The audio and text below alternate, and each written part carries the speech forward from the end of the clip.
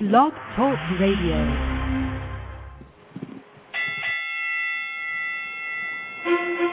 When I would do good, evil is always present with me. Oh, wretched man that I am, who will free me from this body of death? Thanks be to God through Christ Jesus. I'm ready for the fight of my life. Start the record. Ladies and gentlemen, welcome to the Abundant Solutions Hour. Our goal is to help others be more, do more, and have more. I'm your host, Gregory Turner. And I'm your co-host, Brian J. Henderson. Brian, we have a powerful, powerful woman on the show with us tonight. Yes, sir. If you have a pen and a pad, get ready. That's all I can say. That's all I can say. That's all I'm going to say, Brian, until you bring her in. I'm excited. We are truly, truly blessed to have this special guest. I'm saying she's special because she is. And, Brian, you know what? She was chosen to do everything that she's doing, and I know our Father is so pleased. Yes, sir. Yes, sir. I can't say that I disagree with that one. You know, Greg, like we've been doing for quite a while now on the show, we've been trying to have people remember what happened in Haiti. You know, but tonight, before we introduce our guest, I just want to say that, you know, I kind of feel bad for the folks that have listened to the show for the past couple of months and have been donating to the efforts and the relief efforts going on in Haiti, because I read in the newspaper that there's over $1.5 billion that has not gone to the efforts in Haiti that's caught up in U.S. red tape. And, you know, that made me sick to my stomach. You know, and so I still want people to put prayers out there for the people of Haiti. I still want you to remember them in your thoughts, in your prayers, and in your finances. But be very careful of where you place your finances to help those relief efforts, because apparently there are some agencies, and I'm not going to name them, but there are some agencies that think that it's just, you know, part of the political process to withhold the funds that could be helping this starving nation. Yes. You know, I agree. But, I agree. You know, okay, I'm off my soapbox for the night, but I want to talk about our guest real briefly before I bring her on. You know, she's an extraordinary and talented writer who brings creativity and a new sense of hope and restoration through the healing power of God to the kingdom by way of Christian fiction. She uses real-life, everyday issues to exhort, motivate, and give comfort to the people of God. And I want to introduce her and say, welcome to the Abundant Solutions Hour, best-selling author and our special guest, Miss Wanda B. Campbell. Hey, thank you. Hi, Wanda. Thank you so much. This is Greg. Thank you so much for blessing us with your time tonight. Thank you. And thank you for having me. We were going all over your website all last week and all this week, and we've been reading all about you, and I tell you what, we're just so excited to have you on here. We are truly blessed, and our listeners are blessed. Facebook, everybody on Facebook, you know, they're listening right now. I received a lot of emails, and people are just impressed with what you're doing. And what I wanted to, my first question to you is, and I was talking to this young lady, and she was like, well, Wanda's doing all this stuff. I said, well, you know what? We don't know what got Wanda to this place. We don't know the ugly part, the dark side that she had, those lonely nights and those days of trying to come out of her hole and digging through that and being able to write. We see the glitter and the glitz of it all right now. But Wanda, what was it like before you started writing your books and the things that you had to go to get you to this point? What was that like? It's interesting you would ask that, because right before I started writing in December of 2005, I went through what I call my year of hell, and it was the most traumatic year of my life, and a year that I probably could have, if I had tipped to the left a little bit, I would have ruined my life. But God was so gracious, And after I got out of that situation in the beginning of December, I picked up a pen and started writing in the middle of December and have been going ever since. So it was definitely birthed out of a wilderness experience. That storm. Yeah, we were talking about that just the other day. That storm will come, and it came for you. And I think the most important part of all of that is even when you're in the midst of your storm, you did something. You didn't stop. You did something. You didn't just close your curtains and stay in your room. You didn't do that. Even in the middle of all of that, when you probably was your worst year of your life, the toughest time of your life, you still did something. And I just want to know, where did you find the strength and energy to do that? I didn't know I had it. It just happened. It just evolved. After I stopped fighting the situation and just turned it over, it just began to flow.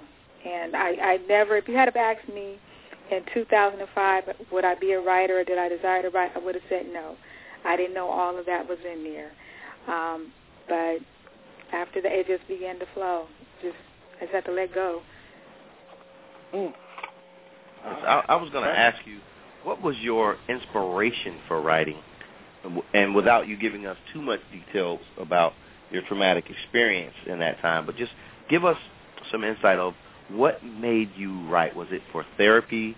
Was it just to have something to do? Tell us. It was for therapy. It was very cathartic for me. And actually, it was, sometimes it was my way to escape reality. And for years, I had these voices in my head. I'm perfectly sane, but I had voices in my head. And I didn't know what those voices were for, but it was stories in my head. And so it was therapeutic. It was a relief. It was like this burden that lifted. I thought, this is what this is for. But in the beginning, I think some of it was to escape my reality.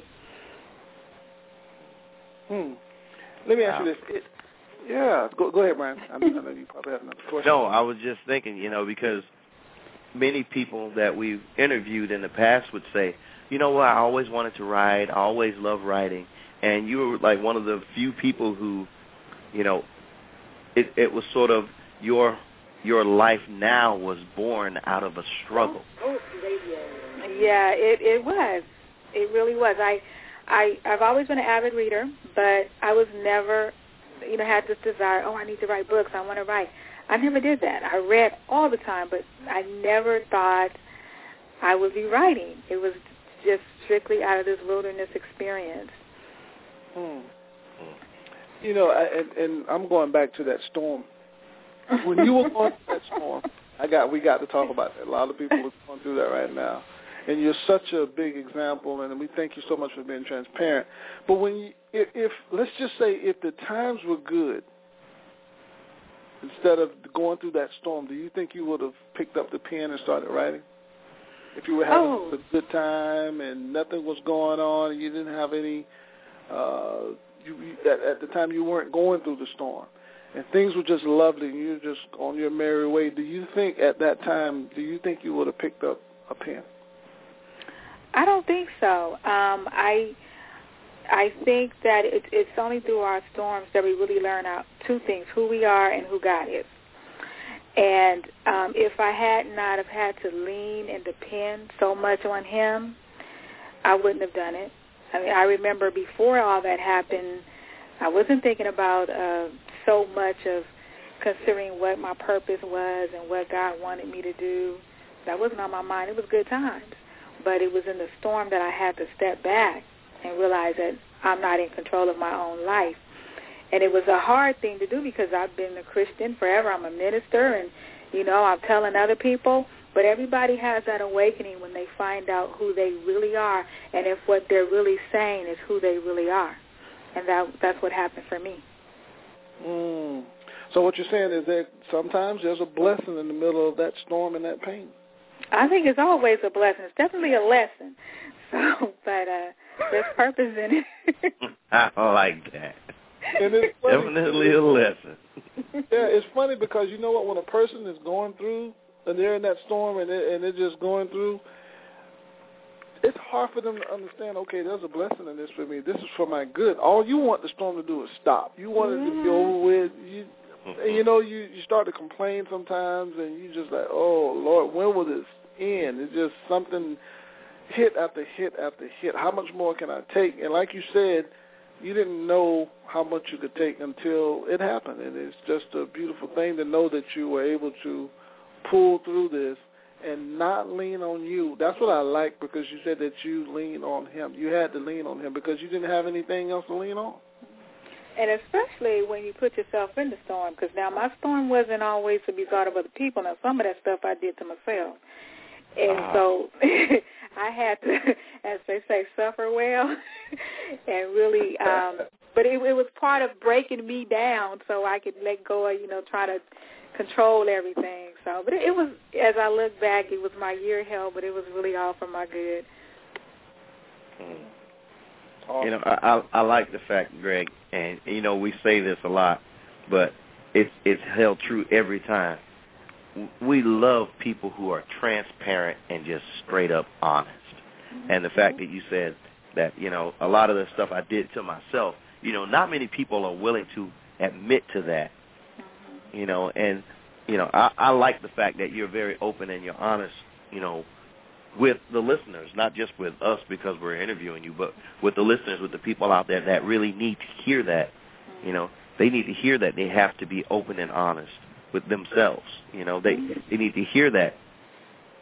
But my question is, what made you pick up the pen and pad? I mean, I understand that you did it for therapeutic reasons, but why writing? I really don't know. I remember reading a book saying, you know what, I can do this. Let me just try this. And so I just started writing this story that had been in my head with these voices forever, and I really had no intentions of publishing it. And I would write a chapter, and I would let a friend read it, and just like, oh, this is good. So I kept writing, and I would finish it, and I just let a couple of friends read it. And I remember sitting in a service one day, and I was like, okay, what am I supposed to do with this God? And I said, okay, now, if it was just for my friends, I'm okay with that. But if it's supposed to go further, let me know. And that very day, without a doubt, he let me know to go on this journey. And it's just been going ever since. Yeah. Therapeutic. A lot of people say that. A lot of people, they do say that, my writing, when I started writing, it was this, it was that, and it helped me. And I think you being transparent and saying the things that you're saying tonight is really therapeutic for a lot of our listeners, because a lot of women and men, but a lot of the women, we're talking about women right now, a lot of the women, they need to hear this from you. They need to know that, where I am, she was there. And I can write this book. We all have a book to write. We all have a story to tell. And we're just glad that you chose to share that with Brian and I and all of our listeners tonight. Well, again, we're excited. We're really excited. I know you can tell from our conversations, but we are really excited. And what we want to do, our goal is to just let people know how real we are on this show. We don't script anything. We don't send you questions and nothing. We don't do any of that. We just let the Lord lead us and take us where we need to go. Okay. But when you finally wrote your book, when you finally wrote your book, what did it feel like when you got that final thing saying it's done, it's ready to sell, it's ready for the world to read? How did that feel? It was awesome, and as I look at how things have evolved, I'm still in awe. And first of all, I don't count myself worthy enough to be doing what I'm doing. I'm awed that I'm in the circles that I'm in, and I looked at this book and I'm like, wow, I don't have a degree per se. How did I do this? How did this happen? And then when I get responses from readers how they're being blessed and delivered, I'm just in awe. And I know it's not me, but I feel totally inadequate, to be honest. I really do. But it's just an awesome feeling. Awesome. And we're just glad you chose us to talk about the book. I'm like, what am I doing here? I consider myself to be a novice, believe it or not. I'm with people who have been writing for years, and yet in a short period of time, God has put me, really out there, and books are coming every year, and I'm just like, I'm odd, because I know it's not me.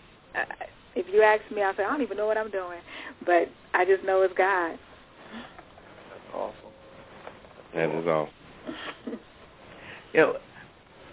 Now, we've been on your website, and I'm going to give the listeners your website. It is, if I could just pull it back up here.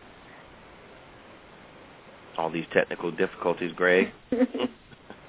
Okay, well, I'm going to give them the website in just a minute, but one of the topics on your website that caught my attention was at the beginning, because it kept rolling and scrolling back through, and it says, "For I know the thoughts that I think toward you, saith the Lord, thoughts of peace and not of evil, to give you an expected end." Can you tell us why did you have that on your website, and what does that particular verse is? Jeremiah 29:11. I know Greg knows that. But why is that verse important to you? Okay. Well, I have to go back to my beginning. And over the years, that verse really is what kept me sane on some days. First of all, let me say, I'm the product of an extramarital affair. And I never knew my biological father, and my mother never wanted kids. And so my surroundings in my home was very dysfunctional. So I grew up with low self-esteem. I was promiscuous early, looking for love, and doing a lot of crazy things. So even after I was grown and became married and accepted Christ, I still had those issues that were buried and unresolved. And so a lot of times I suffered with depression, wondering who I am, why am I here, what was wrong with me, because my parents didn't want me and all this crazy stuff. And that scripture is what really kept me going, knowing that, no, God created me for a purpose. And he knew exactly what he was doing, and he knew exactly how I would get here. And that's one of my favorite scriptures, but that keeps me sane, keeps me going. And thank you. And the website is wandabcampbell.net. And I admonish all of the listeners to go there, listen to some of the stuff that's going on in there, or read it actually. And if I can get this website to pull up, she's got a blog, and she's also got a list of events, things that she's got going on. If you're not busy, go and check her out. Yes, please do. Please do. But I want to ask a question also. Go ahead. I'm sorry, Greg, go ahead. No, go ahead. I was going to ask for something, but go ahead. No, I was going to ask about the first Sunday in October. my first novel, okay.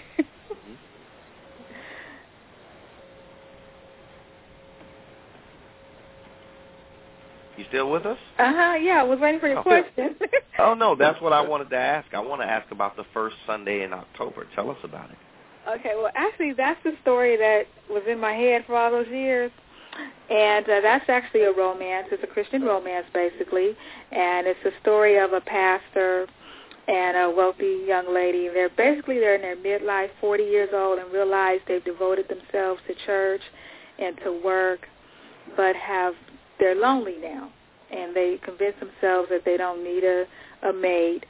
And they just happen into each other's lives, and it's really their romance. And it's a good example of correct Christian dating. They do not fornicate. They set boundaries and all those things. And they both have issues that they need to work through from the past before they can get together. Nice. Recommended reading for all single Christians. Yes. All right. I tell you what, this new book that you have out, the book that you have out, right? Well, all your books are out, but the one that your latest book. It just came out 2 days ago. Yeah. Where did you get the idea to write that? I know it came from God, but... Well, actually, Right Package, Wrong Baggage is the sequel to my first published work, which was Mommy's Present. And the premise of Mommy's Present was a little boy who was looking for his mother a Christmas present, what happens to be a husband. So Right Package, Wrong Baggage picks up after they're together, and it covers their courtship. And what I really wanted to show in this book was how us as Christians sometimes have prejudice towards others, and how, we have this big sin, little sin, and I'm sinning and you used to sin, but my sin is not as big as your sin, and how we keep Christians in a box and how we can't forgive or how we hold the past of people over each other's heads. And so that was the main premises of why I wrote that book, and this is a great story. It's actually my favorite right now. They know that they're each other's soulmate, and because the man has integrity, he's a great, great character. And because he has integrity, he shares his past with this young lady, and she can't handle it. And she judges him, and she overlooks her own issues, but she focuses on his. And so that's what Right Package, Wrong Baggage is about. He's the right package, but he got the wrong baggage for her. Wow. How often does that happen? Man, I'll tell you, I like that. I like that because that's a beautiful topic. That's a wonderful topic for a book. And this is after they've seeked God, and it's you're the one, but I just can't deal with that because of what I heard and what I seen. And everybody's in the church, but everybody has a judgment. So and it's funny you say that because that is so apparent and so true in even in the body of Christ. Sad to say that you have so many people that when they feel, they're in love, they feel like they can share anything with this person because they believe that this person is the one for them. And then when they share something that is maybe one of their most intimate secrets, it backfires because maybe that other person isn't spiritually ready to accept that situation or that past, transgression or whatever it may be. And it's sad because, in a perfect world, you want that person to be that free and open and transparent to you and with you, but you have to be ready for that. And, many of us, we don't prepare ourselves. When we say we love someone, we don't prepare ourselves to hear just anything. We make it based on conditional. It's that conditional love that hinders relationships versus the unconditional where it doesn't matter what you say or what you've done in your past, I still accept you and love you for who you are right now. Yeah. And that's what's missing, and that's what I really wanted to bring out in this book is that, we are commissioned to love. We're not commissioned to judge. And if God can forgive, why can't we? And I really look at how the saints handle issues because that's really where the problem is. The world accepts a lot of things. It's the church they can't let go. Yeah. Now, since you brought that up, I knew Greg was going to go there. No, don't go. Don't you go there. All right, I won't go there, but I have to. Now, I know. Now, listen, you don't have to answer the question, but just acknowledge that he asked the question. Yeah, I think you're going to like my question, though. I think you're going to like my question. Everybody knows what's going on in Atlanta with Bishop Eddie Long. For the people out there that's on the fence, that's in the church, and for people that are around the world that are looking at this situation, and they're starting to turn their back on the church because of what they're hearing. It's an ugly thing. We don't know if he did it or not. Mm-hmm. But it's very, very damaging to the ones that are on the fence, to the ones that are on the verge of giving their life to Christ, and now that they hear about this, they pull back. I don't know why I was going to church anyway. These people are doing what they're doing. What would you say to them?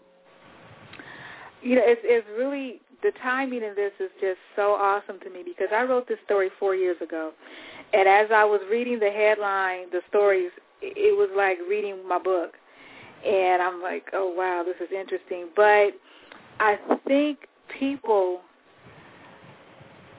we just have to be careful. The baby Christians as well as the seasoned ones, we have to look at, why are we going to church in the first place? And who are we serving? Okay, this issue is no different than stuff that's been going on in the church for years. We done had a whole bunch of negative fornication, same-sex, all kind of stuff been going on for years. But because of the level that he's on, it's a big deal. Now, I don't know what the truth is. Only God knows, and the individuals, and I pray that it comes out. But I think the church better be careful, and the Christians better be careful how they jump on the bandwagon and how they slander, because there are innocent victims in this. There are people who, like you say, were thinking about giving their life to Christ. Those are the ones that are going to be affected, that are going to be wounded. They may never get back. And this is where we need to show what is Christianity. Christianity is about love, restoration, and forgiveness. So worst case scenario, if he did do it, where is the Christianity? Where is the love? Where is the restoration in it? So, but I think people need to realize, why am I serving man or am I serving God? And you're going to find flaws with man every time. Absolutely. And if we look in the mirror, like I point out in my book, even whatever somebody is doing, if we look in our own lives, we doing something wrong too. May not be to that extreme, but we not always right too. And there's some things that we doing that's just not out. That's so true. Let's just tell the truth. Let's not talk about lying on your taxes and doing this and that, cheating time. And you doing something too. And I look at sin as sin. And no big and no little. That's right. It'll all keep you out. So it's not my place to judge. It's not my place to condemn. It's my place to love and to pray for the body. And I look at this as a major attack against the body, not so much just the bishop, but the body. Yeah. And it's really sad, because his ministry blesses men. And what is the church lacking today? Strong men. Yeah. And now, I want to add my little 1.5 cents to this. But I think now the real issue is that, where does the body of Christ go from here? Because, I agree with you. I think this is not just an attack on, this is not just something that happened to the bishop. This is something that has happened to the body of Christ. Mm-hmm. And how do we respond to this? It may be a physical attack on him, but this is a spiritual attack, in my opinion, on the body of Christ. How do we respond? How do we keep people who, like Greg said, may be on the fence, interested in giving their life to Christ? Because it's already tough enough to get people, to come to Christ on their own volition. But now when you see something like this, especially with someone who is so highly redeemed and well respected, you have something that, literally not just affects the 5 individuals involved and their families, but also the 25,000 members that are at his church, and the hundreds of thousands and possibly millions of folk who want to come to Christ. But now they're saying, man, see, look, they just like the world over there. I'm not going there. Mm-hmm. And so I believe that this is a demonic attack. Mm-hmm. And this is what Satan will do. He'll use anything, anybody, anywhere, any way he can to attack and, to steal, kill, and destroy us. Mm-hmm. Exactly. But just like he's vigilant, we must remain vigilant and not let that particular situation even affect us in a negative way, any kind of way. And I tell you how, like my pastor talked about it on Sunday, and he was very short and quick. He says, I'm not focused on what's going on in Atlanta. I know everybody else is, but I'm not focused on it. I'm focused on winning souls. Exactly. And that's how we must be. We literally have to shake the dust off our feet with this situation and let it play out itself. Exactly. And we, as the body of believers, must still remain vigilant towards, perfecting ourselves in Christ Jesus and saving souls. I mean, that's my 1.5 cents. Exactly. I think we just really need to show people Christ, period. Don't get into the sensationalism, just show them Christ. And I think that's where people get sidetracked. People do get into personalities and they get into individuals. But if we can, as leaders, and I'm very hard on leaders because leaders are not slow. They know when people are into them and not God. But if leaders can have the integrity and have enough security in themselves not to need that veneration and show people Christ, direct them to Christ and not to them, it will be okay. Then people will grow. People will come to Christ. And they won't fall by the wayside when the leader falls because they'll be getting their strength and their direction from Christ, and their hope will be in Christ. Wanda, everything happens for a reason. And I really do believe that God is going to get the glory out of this ugly situation that we are looking at that's going on in Atlanta with Bishop Long. But let's be honest. Something had to happen. Things have been going on in the church, just like you said, for many, many years. And we can't keep sweeping this stuff under the rug. A lot of children are molested, and I'm not saying that he did this. I don't know. But a lot of children are molested in our families, in our black communities. And you can't talk about it. You can't talk about this in the church. You're not supposed to talk about homosexuality in the church. That's something that they will not talk about. And as a child, a lot of women and a lot of little boys this happened to, they are left with no one helping them. The only thing that they're told is keep your mouth shut. How can a little child process something like this and grow up and be normal when Uncle such and such is still walking around in the house and this person is knowing that this happened? It's time to deal with this ugly monster. It's time for us to look at it in the face and say, listen, you're defeated. Let's deal with it. We need to stop running from this thing. And maybe this will open up dialogue about this in the church. Maybe this will be that door. I don't know, but I believe that the glory of God will prevail no matter what. And everything does happen for a purpose. But if it does nothing more than to get the church to deal with the issue, then to God be the glory. That's right. That's right. And it's something that people have been running from. And Brian can tell you, we interviewed so many women, and this has happened to so many women to the point that it affects their marriage. This is something that happened when they were little girls, and it has affected their adult life because they never got any closure. And it seems like everybody believes the adult over the child, and now this child has to deal with that. And Greg, it's not just women, and that's the sad part. I can recall when we've had even some men on our show that have talked about, how they had so many failed marriages from the traumatizing situations that they've gone through where somebody had sexually abused them. I mean, so, we've had, people that have been affected from both sides, from men, and from women, also men, people who are still affected, from things that happened in their childhood, not necessarily in a sexual manner, but, just traumatizing situations. And, to make a kid sort of push this under the rug, it's almost like a sleeping giant. where it just continues to grow and grow and grow. And then once it's big enough to break out, everybody's running away from this, this giant of a situation, not realizing that that's just a little kid. That person inside has been trying to get out and release this anger, release this pain, and you didn't allow them to, and so now it's, turned into a monster. And I truly believe that, while I don't believe, I'm hoping and praying that the situation in Atlanta is not true, but I do believe that this is just a sleeping giant for the church.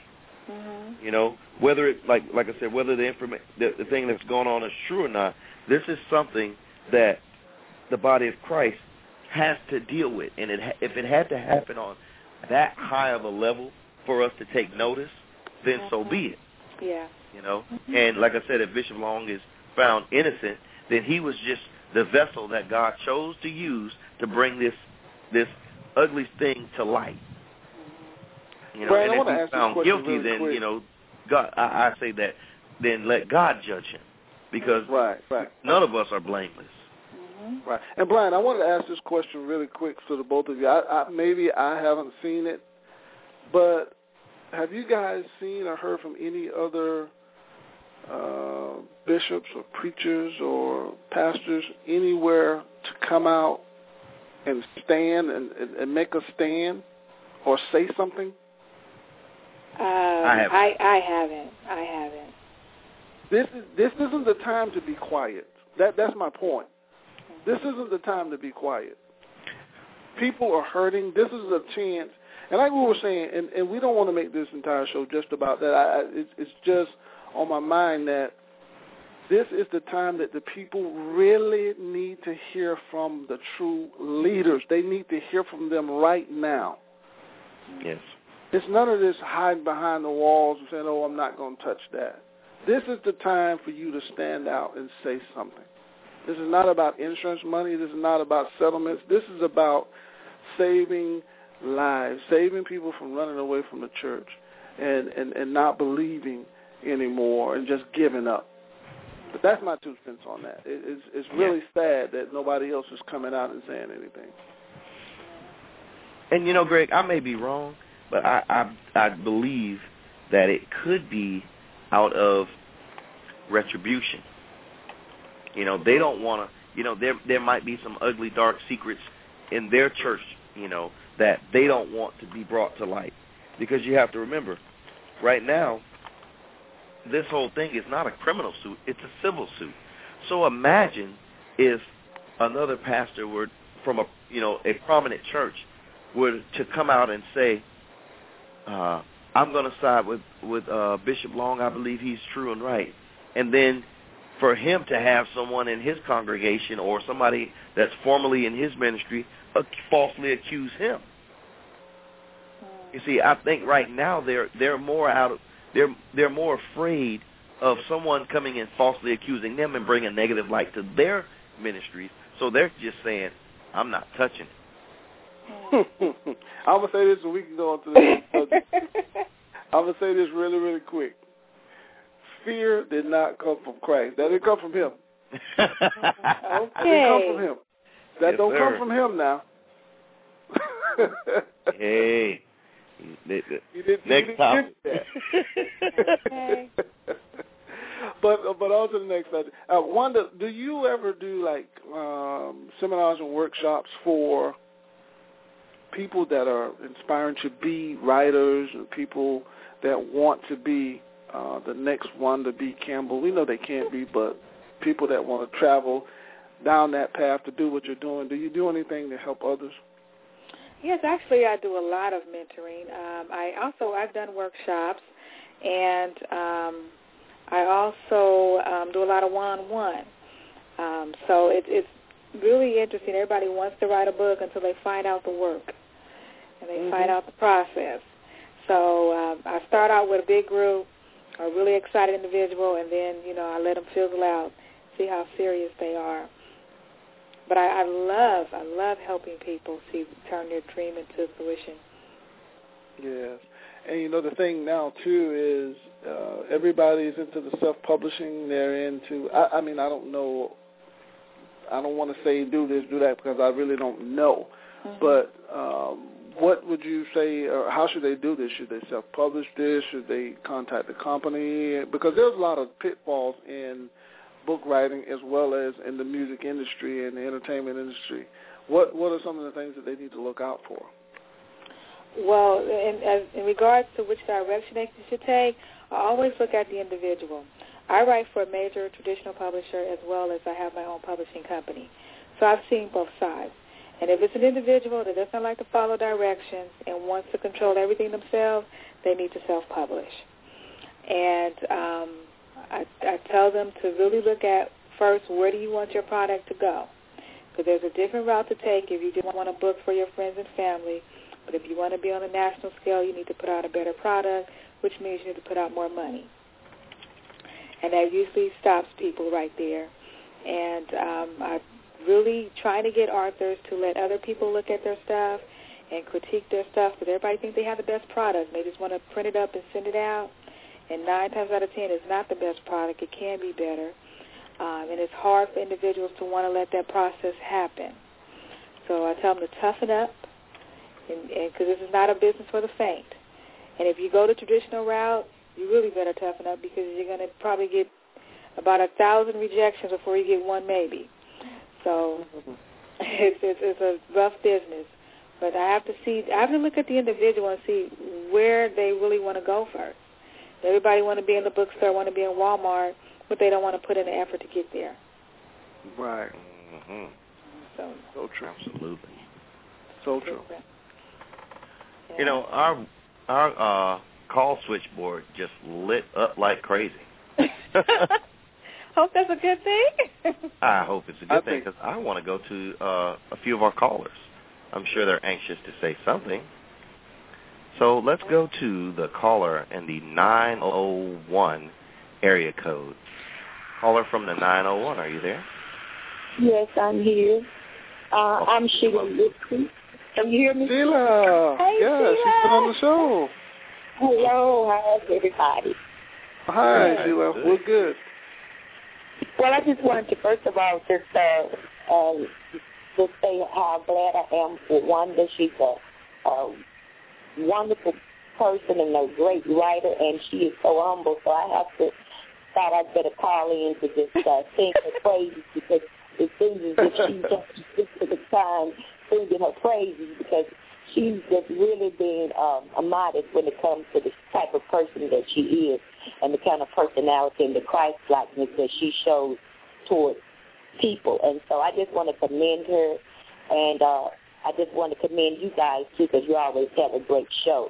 But also I want to touch base, too, on what we were talking about. With Wanda's book, I haven't had a chance to get it yet, but Wanda, you know that I will. Wanda, the right package, wrong baggage, I think, too, can be perfectly, it coincides with what's happening with Bishop Eddie Long, because we'll get caught up in the person, and I think Wanda just brought that out, too.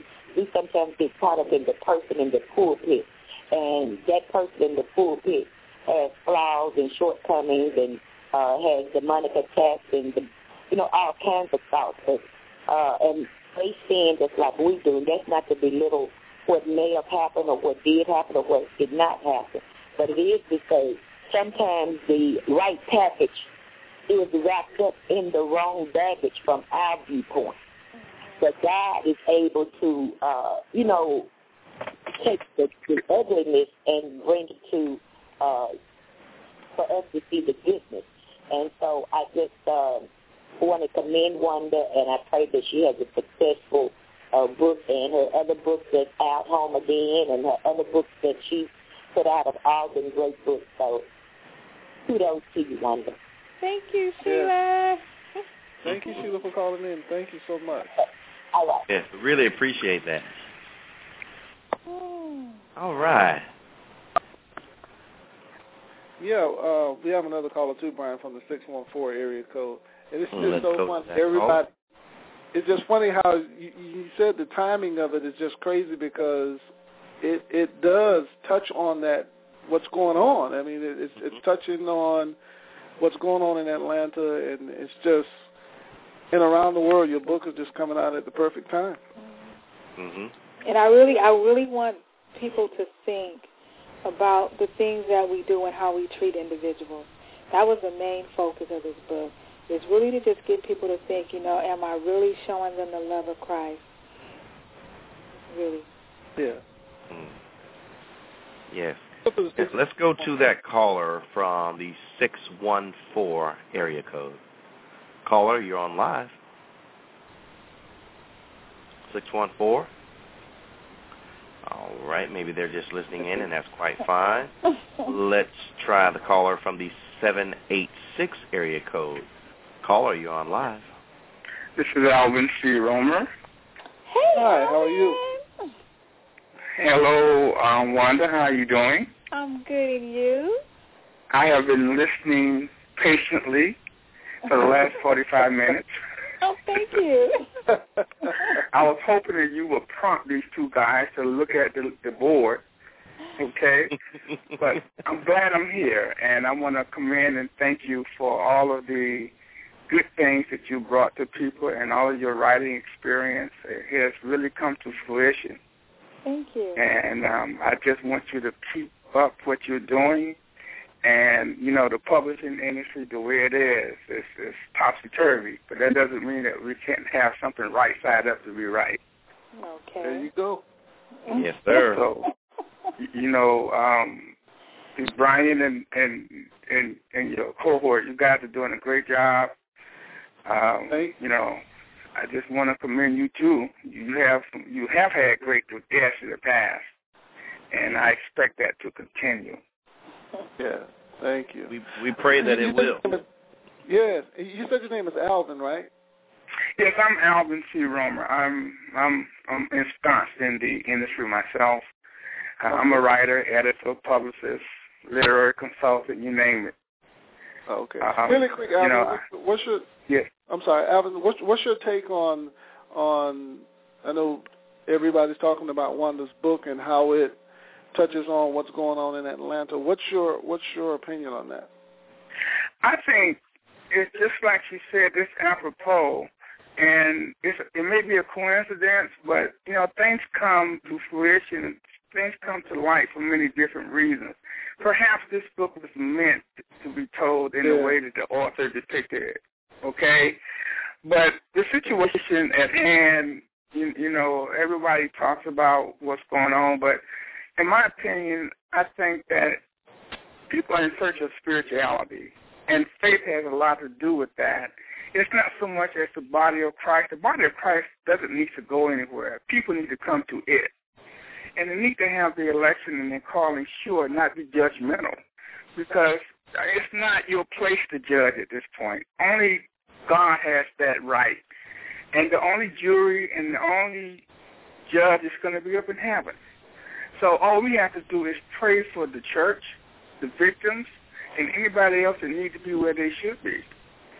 And I like the things that Wanda is touching on in her book, too, And I'm going to be reviewing that book. That book is up for review pretty soon, and you guys will get a chance to see what I have to say about it, along with the anthology that she has out, Home Again. So, by the way, I wrote the foreword to that book, and I think that the kind of copy of writers that she has complements the hard work that she put in to publish. Right package, wrong baggage. Yeah. Yes. What a title! Isn't that a great title? Yes, it is. When I write, my titles come first, and then I construct my text around the title, and I love that title, Wanda. See, I do the opposite. My story comes first. Yeah, well, to each his own, but I loved it, and the story that you have is conducive to what you were saying. Great. Yeah. Thank you so much, Alvin, for calling in. Thank you. We really appreciate it. Not a problem, man. You guys take it easy. All right, you too. Wanda, we may have to. You may have to get some more books because we got a feeling this one is going to sell out pretty quick. Okay.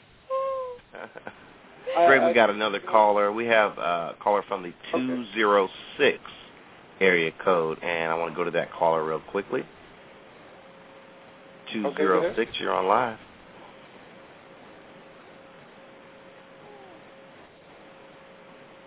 Hello? Hello. Yeah. Can you hear me? Yes, I can now. Yes, this is Linda B calling. Hey.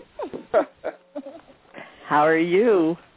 We are blessed. How are you? I am fabulous. I just wanted to call in to support Wanda. I have had the opportunity to preview this book, and she has given just enough to whet your appetite. But I do want to say that once you read this book, it really is going to open your eyes to how we look at situations, and it will cause us to begin to understand that we often rush to judgment, but what we need to do is to not be so quick to judge and understand that it's not our place and that God is going to be the ultimate judge. So congratulations to you, Wanda. I'm very proud of you. Thank you. Perfect timing. Perfect timing on the phone call, and Wanda, perfect timing on the releasing of this book. This is what people need. They need to hear this, and this is a time that they really, really need to hear it. So, yeah, God just worked this thing right on out for you. He did. He really did. Dr. B. Yes. You still there? Yes, I am. Oh, okay. I have one question for you, and I know you're going to laugh. The Damascus Road movement, have you started it yet? Actually, it's ironic because we do have a collective of authors. Wanda, as a matter of fact, is a part of it, and we are the Damascus Road authors. Mm-hmm. And so we have come together as Christian writers to not just promote our works, but to promote the kingdom. Mm-hmm. And you should be able to see this once you read Wanda's book, where this is heading. Yes, ma'am. Yes, ma'am. Sounds like you guys plug it. Hey, Brian, this sounds like a really, really powerful panel to talk about a lot of things, a lot of issues that are happening right now in the world, and people really need to hear from you. All of you. Yeah. Absolutely. And if you don't mind, I'd also like to mention another project that I have out. Yeah, right ahead. Okay. I also have my own publishing company, Micah 6 and 8 Books. And our first project, which is an anthology entitled Home Again, Stories of Restored Relationships, will be released on November 1st. And it is a great book of really the power of God restoring broken relationships. And as Alvin said, he did write the foreword, and Linda Beat is in there, Maurice Gray, and there's several new people in there, and it's a great book on relationships. And it also brings about how we shouldn't judge and how we treat other people, and basically how we should just, that unconditional love you spoke of earlier, how we are supposed to have that. And this will be a great project, and I'm sure the authors would love to come back and have a discussion with you. Yeah. We need to put something like that together. And Dr. B, what do you have coming up? We know you're busy. Yes. As Wanda mentioned, I am part of the anthology, and we're really excited about the release of this anthology. It's not just a collective of stories, but it is definitely a ministerial tool that we believe will help break the yoke over a lot of situations in families between friends. I also have, in May, I have a book that's going to be released, and it's called Not Your Own. And it deals with what we will do or what we are willing to do for people who may not be our blood relatives. Are we willing to come out of our comfort zone in order to better the lives of others? Wow. You guys are busy doing powerful, powerful work. Woo. That's going to be powerful. Brian, we're going to have to schedule a show with with Dr. Bede and or what I like to call the Damascus Road movement. And she knows I call her that every time we talk because I like the idea of it being more than just a group of Christian authors, but I believe that it's a movement that will move people to, to find out about the power of Jesus Christ. And so I call it the Damascus Road movement. But now, go ahead. I'm sorry. No, I was going to ask her. You said that book is going to be out in May, and it's going to be available everywhere, correct? Yes, sir. Awesome. Well, Dr. B, we thank you so much for calling in and chiming in, and, we always love to hear from you. Thank you, and thank you for having Wanda on. She is a great author. She is a great mentor. She is a great publisher, and I believe that people are just beginning to scratch the surface of the gift that she has. And she is a great gift to the industry and to the kingdom as a whole. Yeah, and I'm looking on Facebook right now, and I see she's been invited to be interviewed on another show. I don't know if you've already seen it yet or not, Wanda, but you're getting some popularity here. Everybody's reaching out to you. But right now, Wanda, this is an opportunity. People want to know if you're available for speaking engagements and that type of thing, and we really want you to be out there busy working and fulfilling your dreams. We want you to give out your contact information if possible. Okay, well, the best way to reach me is actually email, and my email address is wbcampbell@prodigy.net. That's PRODIGY, or at Micah6and8books@prodigy.net. And I'm available for just about anything. I love to chat with readers. I love to talk with aspiring writers. I love to share, so please feel free to contact me. Yeah, but also on my website, I keep updated on my calendar on things that are happening, places that I'll be, and my website is wandabcampbell.net. And where can we find the book? I know it's probably everywhere. Everywhere. Everywhere. Every major bookstore, every online retailer, everywhere. Get a book for all your friends. Tell the people you like. Tell the ones you don't like. Just get the book. That's right. We want everybody. As they say, everybody. Yeah, we want everybody to get the book. It's out there. Right package, wrong package. And in fact, I had a reader yesterday who bought the book when it released, and by last night she had finished. So, wow. I've been getting really good feedback. But I think it'll really get you to think. And then my writing, I want you to think. And by the last period, I want your life to be better than it was when you opened the book. But I really think it'll get you thinking. Really quick, I had someone on here just on Facebook asking me they want an autographed copy. How can that happen? Tell them to send me an email. I have to find out where they are, and we can work that out. Okay, good. Brian? Well, I was going to say thank you again for joining us tonight, and we really appreciate your wonderful insight, your knowledge, and just your presence, because we understand that your presence presents presence to the body of Christ. So that's just wonderful, and we thank you again. Thank you for having me. Thank you so much. Thank you. Yes. Yes. With that being said, put your roller skates on. We thank you for joining us tonight. We ask that you come back and us again as next week we have another wonderful, exciting show. Good evening.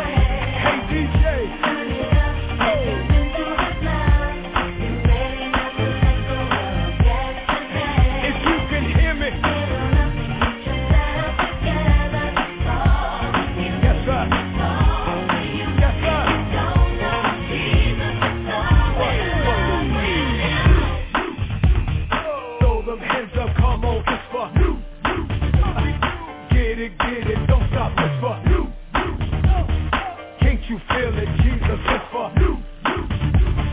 Party people, come on, let's go. Yeah, that's you. Just keep doing what you do. No one does me like you do. That's why I'm so in love with you. Come on. You, yeah, that's you. And if I have to go through, as long as I'm with you, I'm gonna be alright tonight. Cause it's for you.